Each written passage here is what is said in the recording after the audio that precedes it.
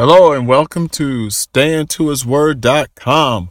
Greeting brothers and sisters, children of the Most High God. Here we are. Praise God. What a wonderful opportunity it is to be able to share the word of wisdom on a weekly basis with you from the weekly Word of Wisdom segment of IntoHisWord.com.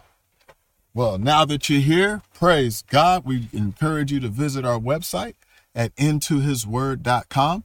That's INNTO, HisWord.com, all one word.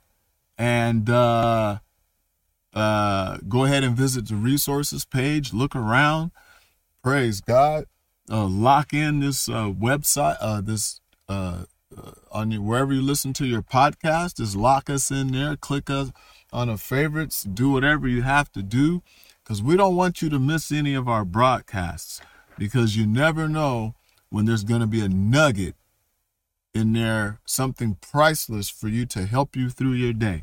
That's the way God's word is. It just drops in on you and it'll help you throughout your day, week, years, and months to come. No doubt about it. So as we're here, I'm trusting that you have your word of God with you.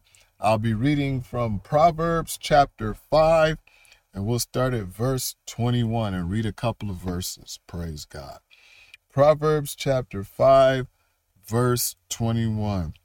For the ways of a man are before the eyes of the Lord, and he pondereth all his goings. His own iniquities shall take the wicked himself, and he shall be held with the cords of his sins. He shall die without instruction, and in the greatness of his folly he shall go astray. Now ponder on that for a while, look up a few of those words, open your Bible, do a little Bible study on it, and I'm sure the word of God will direct your path. God bless you. Thank you for tuning in to Weekly Word of Wisdom. And that is coming to you again from Proverbs chapter 5, verses 21 to 23. Don't forget to tune in and like us and love us and share us wherever you can. And God be with you until we meet again.